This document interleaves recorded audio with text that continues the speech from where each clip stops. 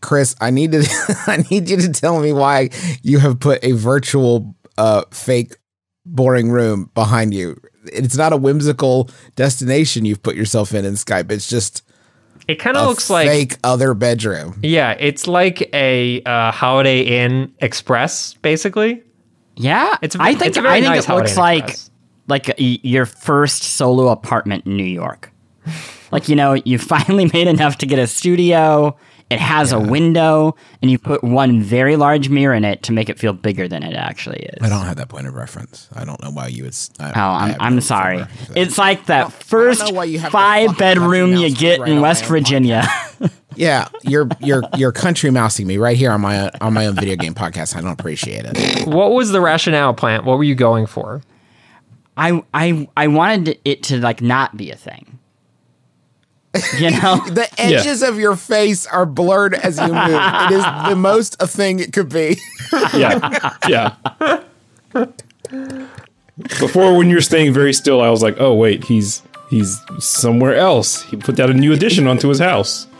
But now you're clipping. you've entered no clip, and you are. That's a video game joke. First of many, I hope.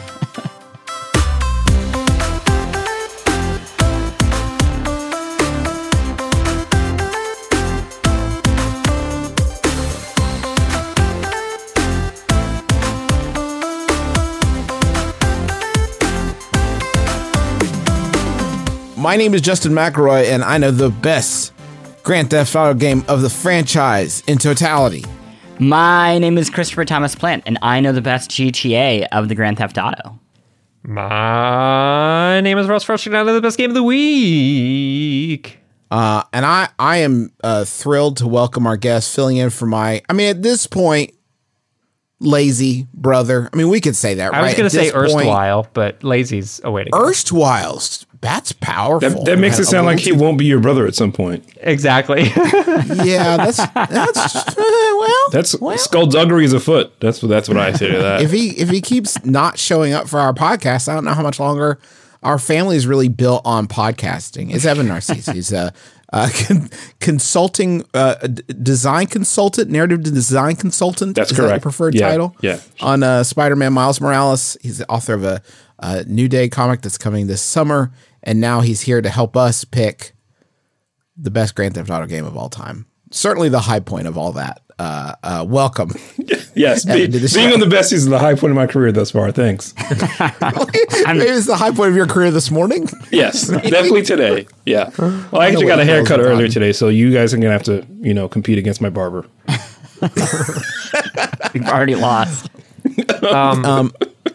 Evan, you probably already know this. Actually, you definitely do because I told you. Obviously, we did a part 1 to this episode with Jordan Morris last week, where we narrowed down the list of 8 to now 4. I wanted to ask you before we started, are you upset about anything that we cut out? And I'll quickly recap. We cut out GTA 1. We cut out GTA 2. We cut out GTA 3. What else? There was one other one we cut out. Oh, Chinatown Wars was the other one we cut out. 3 was like a watershed moment, like it kind of birthed the franchise as we know it now, but I think, as a legacy gaming experience, I guess I understand your guys' rationale, like it would probably be a hard game to play here in 2021, but it's foundational. It was like the thing that that became a phenomenon and launched this franchise, as we know it. It's an interesting balance you have to strike when we've done one of these before with Zelda. It's like you have to balance when you're talking about pure importance, like Legend of Zelda Original is beyond foundational. Like it is adventure and that sort of entire genre writ large, is traced back to Zelda. But it's also, if you just do that, then it makes these a little one-sided. But you also can't just do iteration, right? Because then it's always just the newest one is the best one. It's tough finding a balance. I think we did make a mistake. After going back and playing the games this week, I think Chinatown Wars should have made the cut. Because what should it be? Turns out there are only any of them except for 5. It turns out there are only 2 fun GTA games. Oh gosh. Okay. It should be a good and they're episode. GTA 5 and Chinatown Wars. Okay. We should get into it. We can get into it. We can get into it. Y'all, you already know how much I love our sponsor of the week, Rocket Money. They make it so easy to get your personal finances on track, and especially stop worrying about all these subscriptions that you have that you don't necessarily need. Keep the ones you want, get rid of the rest. Here's how it works. Rocket Money is a personal finance app that finds and cancels your unwanted subscriptions, monitors your spending, and helps lower your bills. They'll even try to get you a refund for the last couple months of wasted money and negotiate to lower your bills for you by up to 20%. All you have to do is take a picture of your bill, and Rocket Money takes care of the rest. That might sound too good to be true.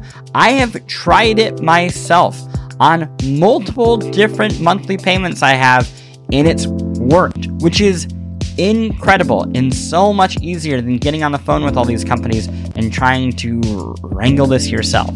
Rocket Money has over 5 million users and has helped save its members an average of $720 a year, with over $500 million in canceled subscriptions. So, cancel your unwanted subscriptions by going to rocketmoney.com/besties. That's rocketmoney.com/besties. rocketmoney.com/besties. First matchup of the Final Four is GTA 5 versus GTA 4. I probably should have swapped those from just a timeline standpoint, but I'm ready. Russ, walk us in. What's the challenge? I'm going to talk about GTA 4 really quick because I know the room and myself, honestly, is going to be very pro GTA 5. GTA 4 was the first time that they tried to make, and I'm going to put this in heavy, heavy quotes, a realistic GTA game, which is to say, like, we've talked about San Andreas before, which was the game that came before this. San Andreas, amazing game, tells very interesting stories, but also fucking you get a jetpack halfway through. Like, just worth acknowledging. Whereas GTA 4 is, throughout its run, relatively grounded in the world of, like, GTA games. Like, it is mostly chill. Things get a little wild, but generally speaking, it didn't get, like, really outlandish until, like, the Ballad of Gay Tony DLC. Even before that, it was just, like, motorcycle folks riding around. So this was and kind of why did they call that DLC motorcycle folks riding around? Because I feel like they could have come up with a better title that's a little more exciting. But this was a departure for them. I think you see a lot of GTA 4 in Red Dead, which is to say, like, not a actively fun game in a lot of moments, but definitely aiming for, like, more realism, whether that's a good or bad thing. Red Dead 2 is the GTA 4 of the Red Dead series. It is. Yes. It's like, what if we took the thing you like and took out all of the fun, but made it very serious and impressive? Like, both these games, very impressive. They're doing a lot of interesting things. Did you know that you can go bowling? You can. You can also get drunk and fall down with ragdoll physics. I'm being dismissive. GTA 4 is an astonishing achievement. It is not a game I enjoy. And I think those are like two separate things. Evan, where's your head at with all this? I mean, I have such fond memories of GTA 4 because it was one of the first times where, like, a semi-accurate New York was delivered to me in a video game experience. And, I'm a native New Yorker, lived there for the bulk of my life. And that game coming out when I was still in New York, and literally, like, I remember driving the approach to the Brooklyn Bridge from, like, downtown. And, like, going back to Brooklyn in real life and then doing it in the game, whatever the analog to Brooklyn was, I forget the name now. But, like, be like, oh, wait, that feeling of coming on the on-ramp and going on the bridge and then seeing the city kind of, like, unfold, like, around you, like, they nail that, Like, I also felt like they really captured the on-the-ground, like, crosstalk, overheard street vibe of New York City And that was really compelling to me. For all the like charged word dissonance inside Nico as a character, I really liked him because that semi-mournful immigrant experience felt like, okay, you know, one of the ways in which GTA 4 felt serious was that like it wasn't super gleeful. At least the character wasn't super gleeful about the things he had to do, right? Like, right.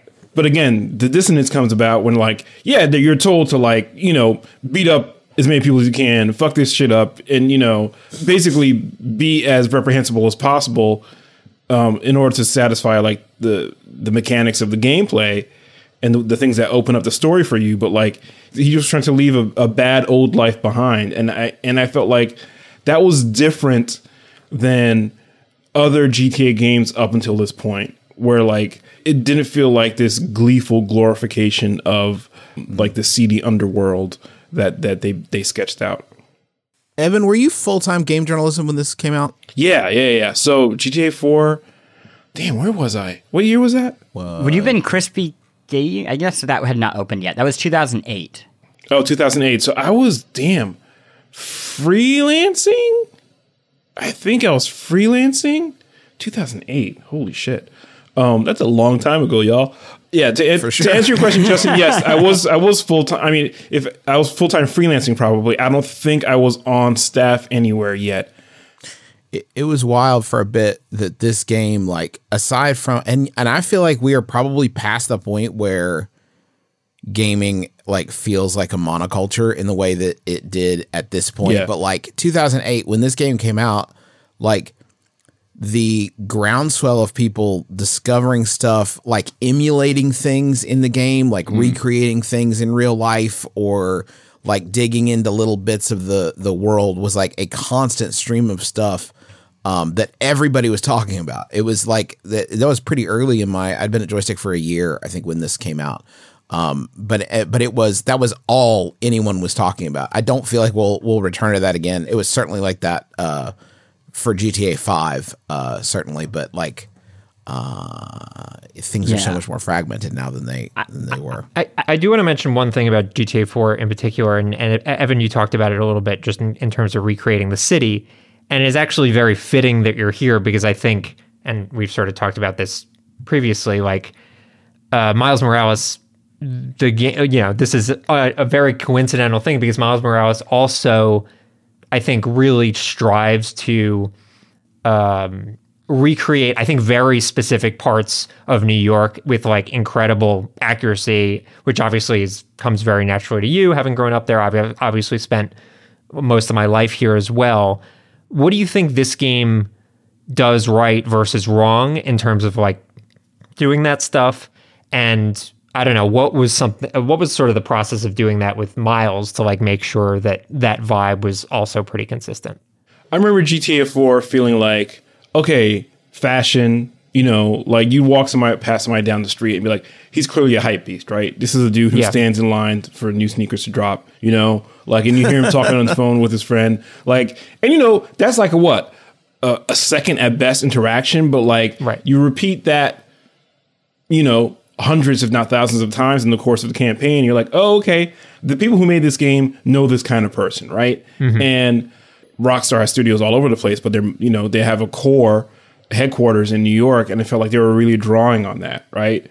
In a way that didn't feel quite the same to me in San Andreas, right? Like, to me, San Andreas was like, and I know we're going to get there, but to me, San Andreas was like largely informed by like 1990s hood flicks, right? And it felt like it was made at a remove, right?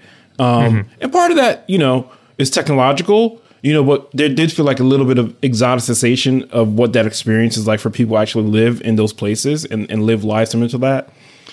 GTA 4 didn't feel like that, you know, like even though Nico's an immigrant from like a unnamed Eastern European country, or maybe they did name it, I can't remember, but like it felt like the immigrant experience part, you know, like him driving people around and yapping your ear off, like that felt like there's a specificity, right, that allows you to like render certain textures. I'm not talking like graphically. I'm talking about like narratively. And it felt like the people at Rockstar behind that game paid great attention to that. I actually know somebody who worked on that game and did photo reference, and he would travel all around the city and take pictures of people's apartments and, you know, interiors, not just exteriors. And like, so they were dedicated to that. And, you know, I can't speak to the entirety of the process for Miles because I obviously only worked on one part of it. But like, for my part, as a consultant, I did stress like, okay, this is how this part of the city feels. I used to live in Harlem, you know, like this is the kind of things you would see on the street, you know, like there's one scene in the early part of the game where Miles and Genki are walking to Rio Morales' political rally. And I remember an early version of that scene had two musicians playing with each other. I'm like, yeah, like a street drummer and a bucket drummer and a guitarist wouldn't be playing with each other because the bucket drummer is too loud and guitar would drown out the guitarist. And if I remember correctly, they changed it to somebody playing a conga drum. And, you know, like to me, that fits better, right? So, you know, those kind of details, like the way Miles and Genki dressed, like I had a lot to say about that. All these different things about like what it's like to experience New York City, like from the ground up, as somebody who grew up there, and putting my experiences back into a character who's growing up there. Like that's what I tried to contribute. And I think the team as a whole strove for that. And you know, where it succeeded, I think we can definitely point at trying to capture a certain kind of like cultural specificity as part of that process. And I think GTA 4 did the same thing, you know? Yeah. I think GTA 4 is like the first modern GTA game. I don't know if San Andreas was supposed to be set in modern, but like you said, is clearly riffing on the 90s. Vice City is clearly the 80s. I think original, GTA 3 is meant to be a modern game. I mean, it's modern, but I mean, it's of in no its sensibility, time. Yeah. It's like it's not pursuing that realism. I will say I think the thing that GTA 4 gets most wrong about New York is the box art. The box art, you look at it and they're like, okay, we've got the faces of these characters, we got a cool car, we got a cool gun, we got a helicopter, and they're like, we need one iconic New York landmark, something that people are going to see right in the middle of the box, and they're going to say New York City, that's where the game is set. The Roosevelt Island Tramway, put it right in the middle. Everybody's going to know New York. Like, you know it from movies and TV shows. Oh, wait, you don't, actually. Who can forget the Roosevelt Island Tramway? I think GTA 4 is going to get... I mean, as we are right now, because I think we're going to have an extensive GTA 5 conversation at some point very soon, but is anyone thinking that GTA 4 wins this battle against GTA 5? Yeah. No way in hell. No, I just don't think it does. Evan, personally, yeah, I think we've given GTA 4 a very nice send off and a nice discussion. Yeah, it's funny because I'm sitting here like, what am I going to say in favor of GTA 5? You know, not to get ahead of myself, and I'm thinking my pure like gut emotional reaction to GTA 5 was different than it was to GTA 4. Like GTA 4, I was amazed and wowed at what they did, what they were able to deliver. Like, and 5, I wasn't. I mean, you know, we can use that as a segue if y'all want, but like the nature of my response was different. And that's probably because I had different shit going on in my life. But do we cuss on this podcast, by the way? I'm sorry. Yeah, go for it. Oh, yeah. Yeah. I'm going to suggest this in the interest of time. I'm going to say we're going to move GTA 5 along just because I think it also should get moved along, but we are going to match it up in the finals against the next two matchups, and then we'll have a very deep conversation about GTA 5. I think that's the best way. I think that sounds good. One very quick thing about GTA 4. One of the best video game trailers, if not the best video game trailer of all time. The Philip Glass song over just like shots of the world. Yeah. It's that tired thing of like, the city's a character. But that was like the first time where there was enough going on in the video game city that you just didn't need to show the game. Yeah. You could just show the city and it was like, great. I need to get that immediately. Totally mind-blowing.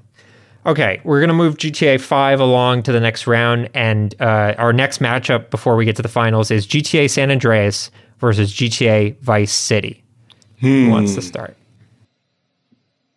I mean, look, like I said before, they're both cartoons, right? Yeah. Like, They're very broad. They're very loud, for lack of a better word, and kind of like disproportionate and outlandish in terms of like the characters you meet, the world building, like the details and stuff. There's a lot of spoofing and satire, right? And I think in both games. I give San Andreas the edge because there was a bit more like meaningful character dynamics like, with CJ and other characters. Like it felt like there's, for lack of a better word, like an earnestness in there that wasn't there in Vice City. Like, you know, I can't say I cared about any of the characters in Vice City. Yeah.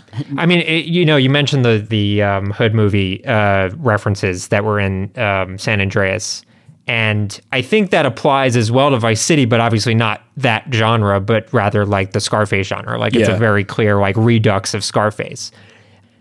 It's interesting though, because San Andreas and like a lot of those movies to a certain extent, like had some reality groundedness, whereas Scarface really does not. Yeah. Like that is not a grounded or like relatable movie in any way. Whereas San Andreas not only like tells these like the story of like a family and friends and like, you know, the people you actually care about, but also like delves into our real world with the riots towards the end of the game, like actually bringing up real world historical context in a GTA game is like very weird and very removed from, I think, anything they've ever done in a game, which I don't know how that contrasts with like you were talking about like cartoons and, you know, the cartoon nature of it. But like that contrast between the outlandishness of it versus the like very true real world shit. Yeah, they're gesturing at some kind of like real world commentary, right? You know? Yeah.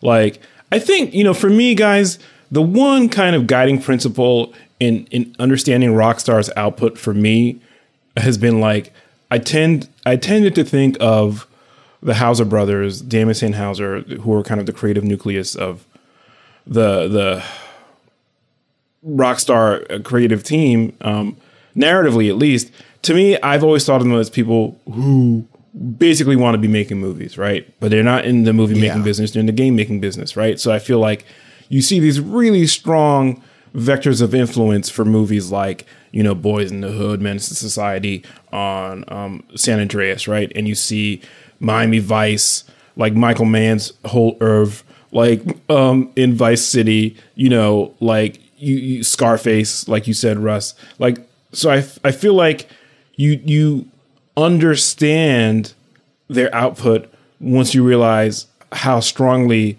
they've imprinted off like filmmaking as a creative enterprise, right? You know, and I think we can say fairly that it'd be nice if they edited their games like movies sometimes, you know, in terms of like the sprawl. But I think that's always helped me understand like what Rockstar is trying to do narratively with their games. And, you know, you can look at like Red Dead Redemption 2 and basically be like, oh, Deadwood, right? I don't want to be overly reductive, but I feel like, you know, we can't ignore the fact that those influences are so strong. Mm-hmm. Yeah. Justin, where's your head at with it? Yeah. Speaking specifically to that, it's fast. Like even in GTA 5, which I know we just talked about, but like specific to this franchise and like its relationship to cinema, it will make sacrifices as a game if it serves as a narrative or as like a cinematic experience. Like for example, today I was playing GTA 5 right before you hopped on, and I did like a stunt jump, you know what I mean, off a roof, and a info box came up. It's like, here's how you control during a stunt jump, and here's how you get like bonuses or whatever. But the camera had switched to like a wild cinematic angle to make it look cool, and I couldn't do any of the things it was telling me to do to control a stunt jump because they wanted it to look cool more than there's like an unusable camera angle that you can switch to at will to make it look like a cool movie. It's like, I'm still playing it. You all know this. You know I'm playing. You know I can't control it backwards and at a 30-degree angle, but that's what it expects of you. Vice City for me, I just think it was I think a lot of people hold Vice City in high regard because it turned it into something that was like really leaned into some of the more gleefully anarchic aspects of GTA 3 that a lot of people were doing. Like when we were playing this when I was in college, when we were playing GTA 3 when I was in college, like we weren't doing the story. We would like go into a busy intersection and get a rocket launcher and see how much trouble we could get in with the cops before they stopped us. So like that was the aspect of GTA 3 that I feel like that anarchy they really leaned into with Vice City. And it also helped that there's like a lot of color in it, which like enjoy that whenever it pops up in this franchise, because it is not as frequent as you would hope. They really backpedaled on that for 4. Yeah, I don't know. I mean, between these two, like, okay, Evan, help me with this. And you, I was obviously somebody who has worked in video games. You can speak to this better, but like to me as a white guy, and I'm watching in San Andreas, like I feel I don't know how much the Hauser brothers are able to refer to like lived experience for this. So like, especially now in the year of our Lord 2021, going back and playing San Andreas, there's like part of me that's like, wow, are you guys just guessing, or is this what you've seen in movies, or like what? Because it feels weird. Yeah, I mean, look, again, I'm not a dude who grew up in South Central LA in Compton or whatever the analogs are supposed to be in San Andreas, right? So like, I'm at a remove to that kind of experience too. Sure, but I can tell you this as somebody who went to see a lot of the movies that clearly were influential on San Andreas, like, I could feel the distance, right? Like I could feel like, okay, I don't know if they actually talk to gangbangers, but like, it feels like they watched a bunch of movies.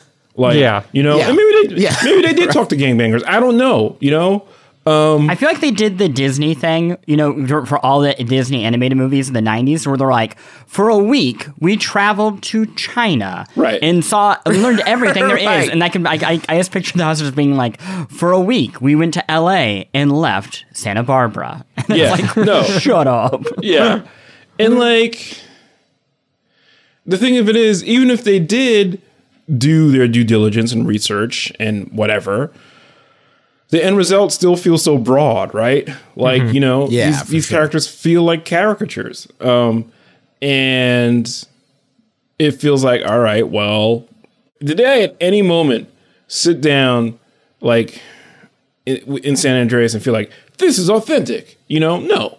I didn't have that expectation necessarily, mostly because, again, I knew, all right, well, this is a video game studio that's mostly white dudes, probably, right? I feel confident in saying that. And, sure, yeah. And, they were trying to make something cool that probably did not approximate their own lives at all. Yeah. Yes. Like, I mean, in the same way, honestly, not quite one-to-one, but like, Vice City, obviously not an approximation of any. Sure, but I think the notional distance is far greater from. Yes, yeah. I completely agree with that. Yeah. I think what was surprising to me going back and playing these games, and I joked about it at the top of these games, like just not being fun, is holy moly, this series really is like a sports series. Yeah, and that like it is this iterative thing, and it just gets better, like the actual feel of the game, and. I guess in my head I was like, well, yeah, but then there's like the meat of the game. Like so many games have like the meat that is like the story or the ideas that makes them interesting, and you can go back and have a conversation about it. And I was shocked by how little I actually have to say about either of these games. Yeah. Because the meat is like, whatever. Go here and do a thing because this person doesn't want you to or does want you to. It's so funny because like the meat is what they think they're best at. Yeah. It really is this bizarre thing of like, it's so often they are not playing to their strengths in this entire series of like, you created a genre that everybody is trying to rip off, and you can do it, the open world, better than anybody. But you keep playing to the story. And I do think like GTA 5 finally, it's by no means perfect, but at least like feels slightly better. It moves quickly. You get to the action fast. And I think like, just very quick, I know we're going to talk more about GTA 5.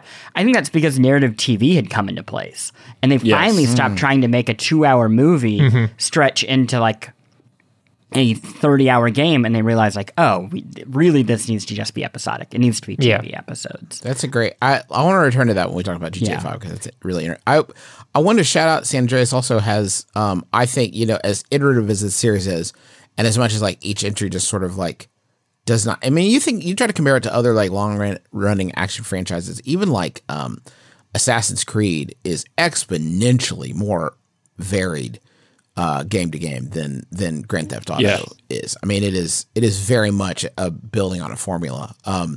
But I think San Andreas did have some more like a higher preponderance of like weird one-off mechanics that do not make it any further than this. Like the idea of like eating a bunch of hamburgers to put on weight. But that's in Red Dead. Exercise. That's in Red Dead 2 now. So it came back in a way. I get, you know what? I guess, yeah. We didn't see it again in 4 and 5, but I guess that's they moved all the boring stuff to Red Dead. I think this is where we keep our boring ideas in this one. This is for books, people. I think the big differentiator here is just scale, and it has a lot to do with like the ideas that didn't really go anywhere. But like San Andreas is obviously a much bigger game. I think we can all agree the strengths of these games are the world. Yeah. And if you look at the world of Vice City, even though I think it's extremely good in recreating that like vibe of like Michael Mann era Miami, it's fucking Florida. It is flat as hell. Like, and you drive down those streets, and generally speaking, like there's not a lot of variety there. Yeah. And then you look at the scope of San Andreas, which is, as I talked about in the last episode, it's 3 full cities plus a shitload of desert, and like the range that you find in San Andreas is the same range that you find in like GTA 5. And I do think that really sets it apart. If the star of these games is the world, unquestionably San Andreas has a much more interesting, varied world. Mm-hmm. You go get a phone. You just want a phone, talk to your friends and family. You're not asking so much. Then you get these contracts, and you get ripped off because they got all this fine print, little details, and all of a sudden they're sucking money out of your pocket like some sort of digital leech. You know, the contract may sound good up front, but there's always some sort of catch. You know who's not going to do that to you? Not going to pull that nonsense? Mint Mobile. Their wireless plans, there is no catch. $15 a month when you purchase a 3-month plan. Mint Mobile's secret sauce is that they cut out the cost of retail stores and pass those savings directly on to you.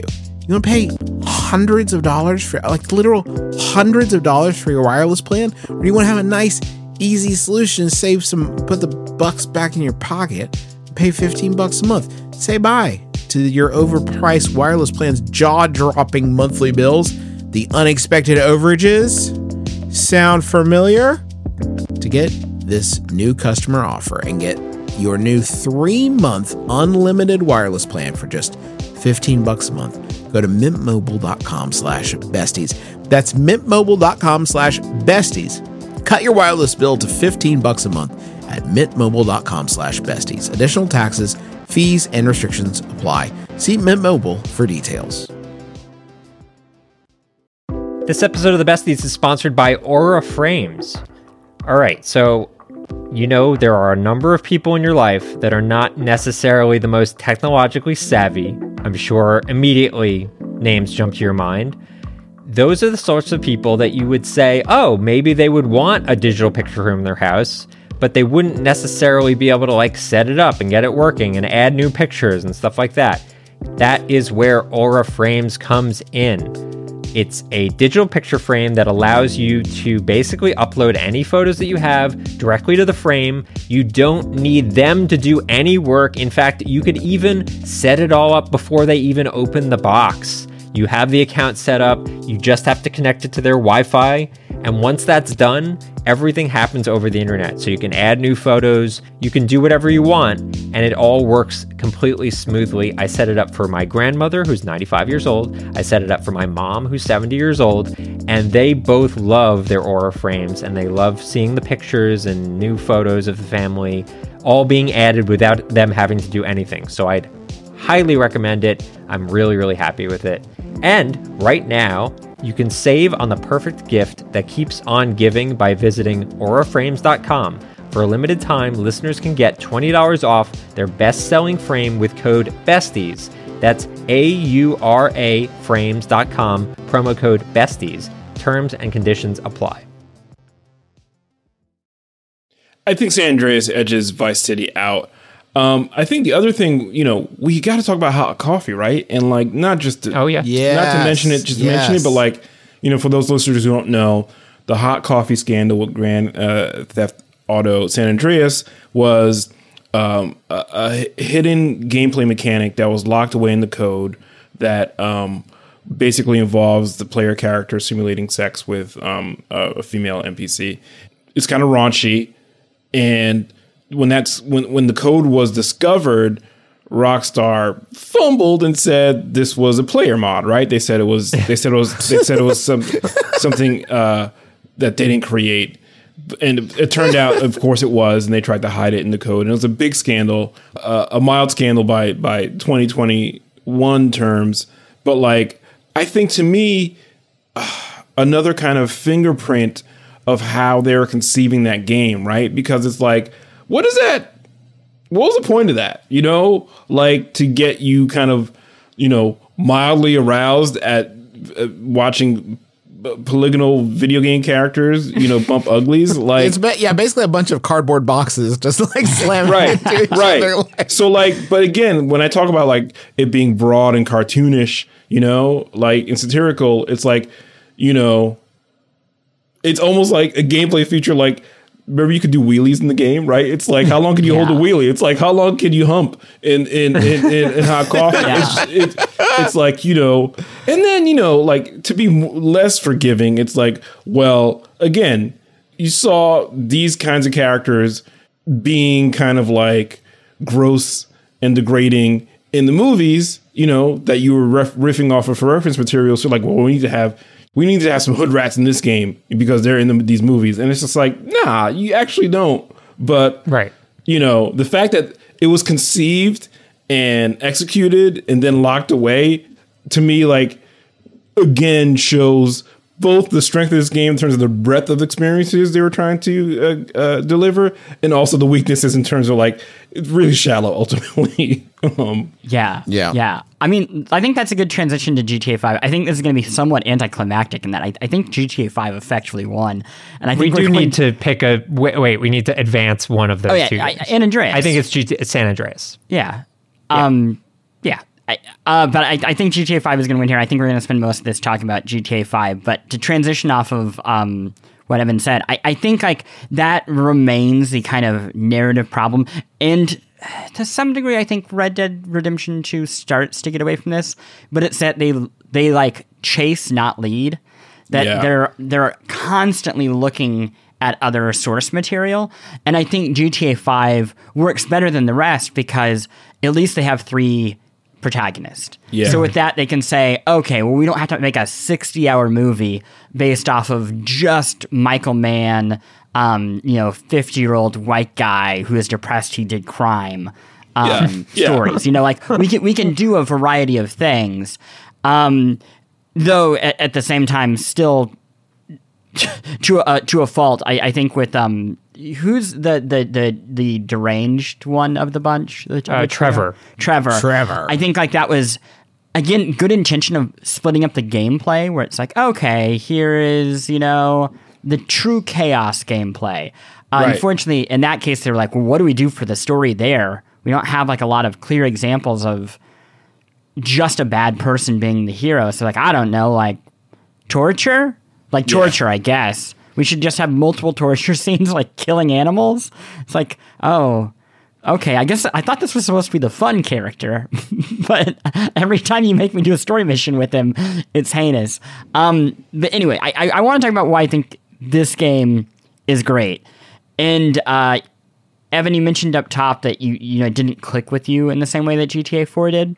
I think I had a little bit of that. Weirdly, it's clicked with me now more than it did then, because we were saying this before we started the show. This game came out in 2000. What year is it, Fresh? It's not 2008. GTA 5 was 2013. So that's 2013, 8 years ago. The gap between GTA 4 and GTA 5 was 5 years. So we're at 8 years. We'll probably end up being twice as long of a gap between GTA 5 and GTA 6 at best. It is bonkers how much a Xbox 360 game today, when played on like a high-end PC, feels more modern than any other open world game still. It's incredible. I mean, the design of this game and the world and how alive it feels, it's just incomparable. Is that good because the developers had to crunch? And I imagine that the game cost $1 trillion and there were probably people whose entire job was just animating like cats. I don't know. Like, I don't know about that part of it. But again, like, is the technological achievement, this is the game that like really stands out to me. It's the apotheosis of everything they've tried to do, right? Like, you know, like you could argue that things that are more technically complex or narratively ambitious, like Red Dead Redemption 2, only happened because 5 managed to exist, right? You know, like, but you know, part of going back to what I said before, part of why my response was different to this versus 4, where GTA 5 kind of feels like a retread, you know, like a lot of narratively, right? Like, you know, Franklin is clearly riffing off the stuff they did in San Andreas, right? Like, and Trevor feels like the protagonist from GTA 3, right? Yeah. He's a chaos agent, you know? He's basically the character who fucks shit up, like narratively and mechanically, right? And the middle-aged dude, I can't remember his name, Michael, right? You know, Michael, yeah. Michael, yeah. He just feels like, again, like you said, Plant, a stand-in. Tony Soprano. Exactly. So it feels like, okay, y'all, this is just in that way, like notionally, where if you trace back the ideas where these characters came from, it feels like greatest hits. You know, I remember there was one rumor that before the game came out that it was actually gonna be assembling the protagonists of prior GTA games like as like a dream team, and they didn't do that like narratively and with the details of the characters, but they did do it in terms of like the archetypes, right? Like, yeah, it's pretty close. Yeah. The best rumor I ever heard about this game, and almost certainly not true, was that at the end of the game, you like do your final heist, everything has gone well, and then you switch to the POV of a fourth character who is a woman cop, and you effectively are hunting down the 3 protagonists. To this day, I'm like bummed that was like, it's one of those things I had heard it and I was like, oh my gosh, this game's gonna rule. And then when I played the game and it's like, they do a version of that. That's kind of what the ending is. But with the characters who you've already been with. Yeah. But again, it's like, I want to like pull us a little bit away from the story because it's just so obviously like still a mess. Right. I think like in the terms of what these games are and what they do well, which are these worlds, the GTA 5 world is similar to like what San Andreas was to Vice City. Like the sheer scope of it and scale of it. The sheer scope of it and the variety that is in play. I mean, it's nuts. I replaying it this week, I just forgot how big it is. Like, I thought in my head it would be like one of those things like when you go back to your elementary school as an adult and you're like, wow, the ceilings are so low. Then it would be like, oh, you know, at the time it must have been, you know, a big open world, but now whatever. And I got in and I was just driving and just forgetting entire chunks of the game exist between, you know, when you leave the city and you start going upstate. And a lot of that isn't even used in the campaign. Like it was later used in online, but most of that map, there's like, you know, casinos and side towns that you just never ever go to in the campaign. And I remember us thinking like, why spend all this time and energy to create this thing? And obviously it's paying off now because they have this incredibly profitable online system that's using it, but pretty wild. I actually think it was funny going back and watching the Michael stuff and talking about lived experience earlier. I feel like this idea of a middle-aged dude wrestling with his crime-ridden past and then wondering if it's worth it to like try it one more time, like feels like a lived experience that the Housers were probably connecting with pretty deeply. Yeah. Like his sort of like, what does it all mean? Midlife crisis vibe, I bet was drawn. I mean, not to project, but like was drawn from a good amount of life experience there. Like, is there enough in the tank to do this again? Like, is it worth it? What have I wrought? You know? Because I feel like this franchise is always sort of at odds with itself in the sense of like wanting to shame every facet of popular culture, and even in a sense like shame what itself is doing in the sense of like desensitization and what have you, but having its cake and eating it too. Like still like, no, it's still hyper violent and stuff. It's just like other stuff is too. Have you ever thought about that? Yeah. Twist. Yeah. We're aware. We get it. Yeah. I do think the story going back, it is more enjoyable on a scene by scene basis. The jokes still don't work. I just wish it didn't have try to have a sense of humor, because it's like it's bonkers how much it's still like the punchline is like, people aren't like me.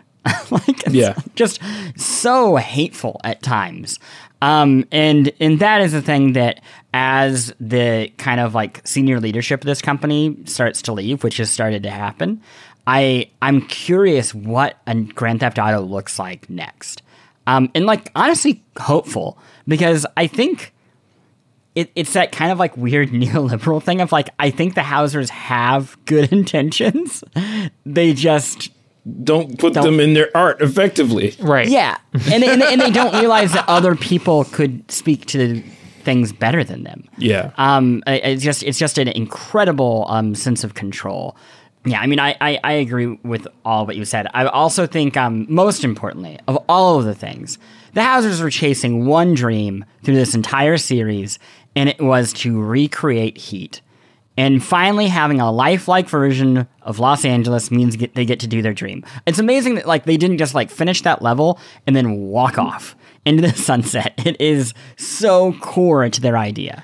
I think we should pick a winner here, as lame as that sounds, after a very interesting discussion. But it seems like we're leaning. San Andreas versus. It's San Andreas versus GTA 5. Okay, can I say one more thing about San Andreas? Sure. Yes. I was replaying San Andreas, and there's an exchange. I looked it up so I could quote it exactly. Sweet says to CJ, "If you don't respect your body, ain't nobody gonna respect you. Looking too skinny, CJ. You need to pack on some muscle." To which CJ responds, "If I wanted nagging, I'd buy a clockwork wife." Wow. What? A what? What is that? Excuse me, what? That was the line everybody decided on? If I wanted nagging, I'd buy a clockwork wife. I mean, these scripts are like 900 pages long, so I'm not surprised it's something snuck in there. Like, that's one step above lipsum aurum. Yeah, that's hilarious. A clockwork wife. I couldn't believe it. Like when I heard, like, really? That's what we? Okay. I mean, is anyone torn over the end of this? I have to get. It's if nothing, I mean, we have not talked about mechanics hardly at all, but I do have to say that, like, going back and playing 5 now, it still feels pretty good. Yeah. I mean, it's still, there's some weirdness, especially with checkpointing, which is an absolute disaster. Yeah. Still to this day, like, has not been. I had one where I was like, had to climb up this entire building and take a picture, and then they were like,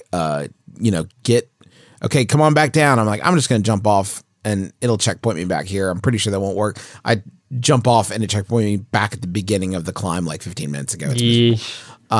But control wise and driving the cars is really fun. Yeah. In 5, I think 5 has to take it, which is like, seems like the most boring possible outcome. It does. I mean, talking about that, Justin, I think one of the things that 5, again, I said it's like the apotheosis of everything they tried to do. Like, I mean, we've all been around video games and specifically Rockstar games long enough to remember things like Midnight Club, like table tennis, like the other things they did. And it feels like every little bit of learning they got from anything they made before this, they put into 5. you know? So as like a mechanical achievement, you're like, right, okay, they also did those things. And somehow, some way, like the fact that they made table tennis like informs, you know, some of the games you can play in the bar, you know, like that kind of stuff where like, and the character creator too, you know, like it just feels like it's all part of everything that they ever made going into one experience, and not leaving a lot of the things that they have learned out. I mean, just like literally everything we've learned, good and the bad. Here's all of it that we've got. Well, congratulations to Grand Theft Auto 5, a video game that has not been topped because they haven't tried to do it. I feel like, speaking real quickly to that, because we kind of joked about Grand Theft Auto 6, I feel like the speed at which culture is moving now, Grand Theft Auto 6 would be impossible. Like the people that would be the bag, especially the relationship between like people and police is so different than it was in 2013. I don't know how you return to it, like unless they want to go like full third rail and try to tell, you know, now we're getting both the criminal, like you were talking about, with like both the criminal and the cop perspectives, but like, woof, I don't know, y'all. I don't know how they go back to. Well, I think it has to be like set in the 60s or something. I feel like exactly, it has to be right? Something like that. Yeah. I mean, obviously, it's funny just because like that relationship hasn't changed. It's just way perspective, better, like more accurately presented in pop culture. So like, it's funny how they would like be a better portrayal. It would be a more authentic portrayal of that. Yeah, I don't know. I mean, it has to be in Mars. Speaking of GTA 6, I feel like one of the reasons we saw such a rabid hunger for Cyberpunk 2077 is because like it seemed like a familial successor, right, to the ambition of GTA games. You know, obviously it's an open world game where there's a lot of driving and shooting and whatnot, but like it feels like, okay, we want big, broad satire, social commentary, like, you know, incisive insights into, you know, power dynamics, and, you know, insofar as Rockstar ever tried to deliver that stuff, and they did try. Right. I think people were hoping CD Projekt Red would do the same thing in Cyberpunk. And probably the people at CD Projekt Red were hoping they'll deliver the same thing in Cyberpunk, you know? But I feel like the reason people were so anxious for that game to come out and be like a polished experience that it wasn't at launch was because they, you know, it's been so long since Rockstar has put out something new. Yeah. I also feel like we need to talk about the soundtracks. We haven't talked about the soundtracks. Oh, my God. So I want to go too deep into the soundtracks because I know that we have like no time an out. But the one thing that I do think we should go through is, what is your favorite song plus moment? For me, favorite needle drop? Yeah, like needle drop, flashing lights going over the Brooklyn Bridge for the first time in GTA 4 is like, that just rules. Yeah, we finally are getting into Manhattan. It's like unforgettable for me of a moment in these games. I mean, you stole mine, Chris. Nice. I did it. I feel like I remember a mission with 2 Minutes to Midnight blaring in Vice City. 2 Minutes to Midnight in Vice City is the best. Like that was actually going to be mine, Russ. That's so strange. Yeah, that soundtrack, I mean, I talked about it last episode too. Just like beat for beat, stellar. You can listen to the whole thing, covering a ton of different genres, from like Cuban jazz fusion to you know, hip hop to you know, pop Michael Jackson, and like it just runs the gamut. I don't think there's ever been a soundtrack that matches that in my personal taste, but yeah. I guess, do we have real briefly anything else anybody's been playing that they wanna plug? They want to mention? I finished Nier Automata. I'm not going to talk about it now because I have a lot of thoughts on it, but I did finish it. Let's do another episode on Nier Automata for sure. Did you finish it, Russ? I finished it. Yes, I better have, because I don't have a save file anymore. Every minute, he kept texting me. I love this game. Can I have more? And I was like, don't worry, there's more. Many thoughts, but we'll save that for another episode. I finished Nier Replicant, which you can, by this point, read about that on Polygon.com. And I'll save talking more about that game for maybe next week or the week after. Oh God, Nier, all Nier episode. All Nier. Yeah, I played. I've been playing this adventure game called Dark Side Detective. The sequel came out this week, but I've been playing the original. And if you like old style point and click adventure games that are like episodic, where it's sort of like it doesn't get too bogged down, very light and breezy and pleasant. It's a great series. I'll talk more about it after I played the second one next week.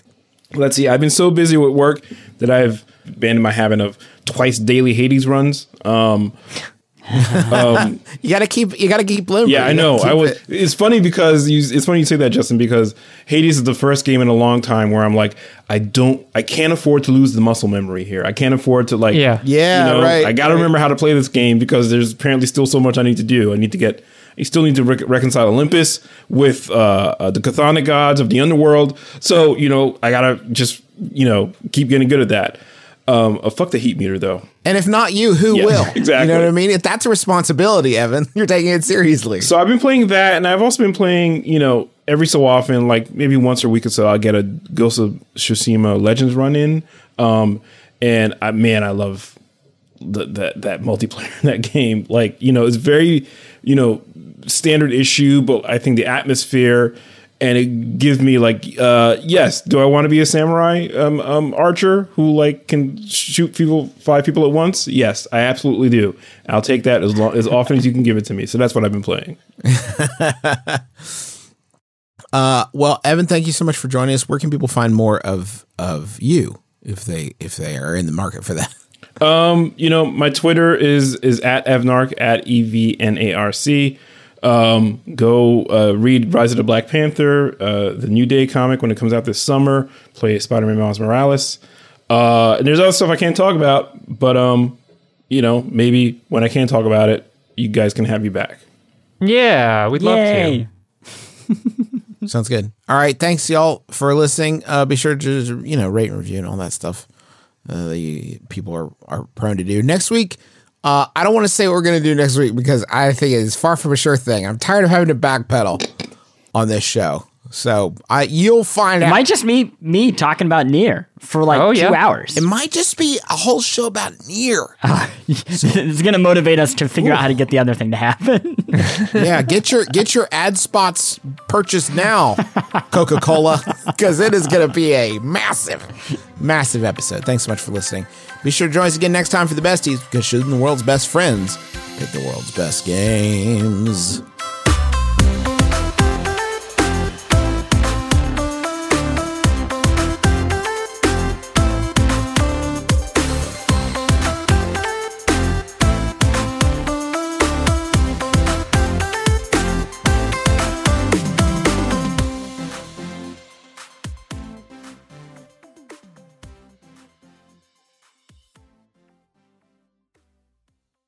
Besties!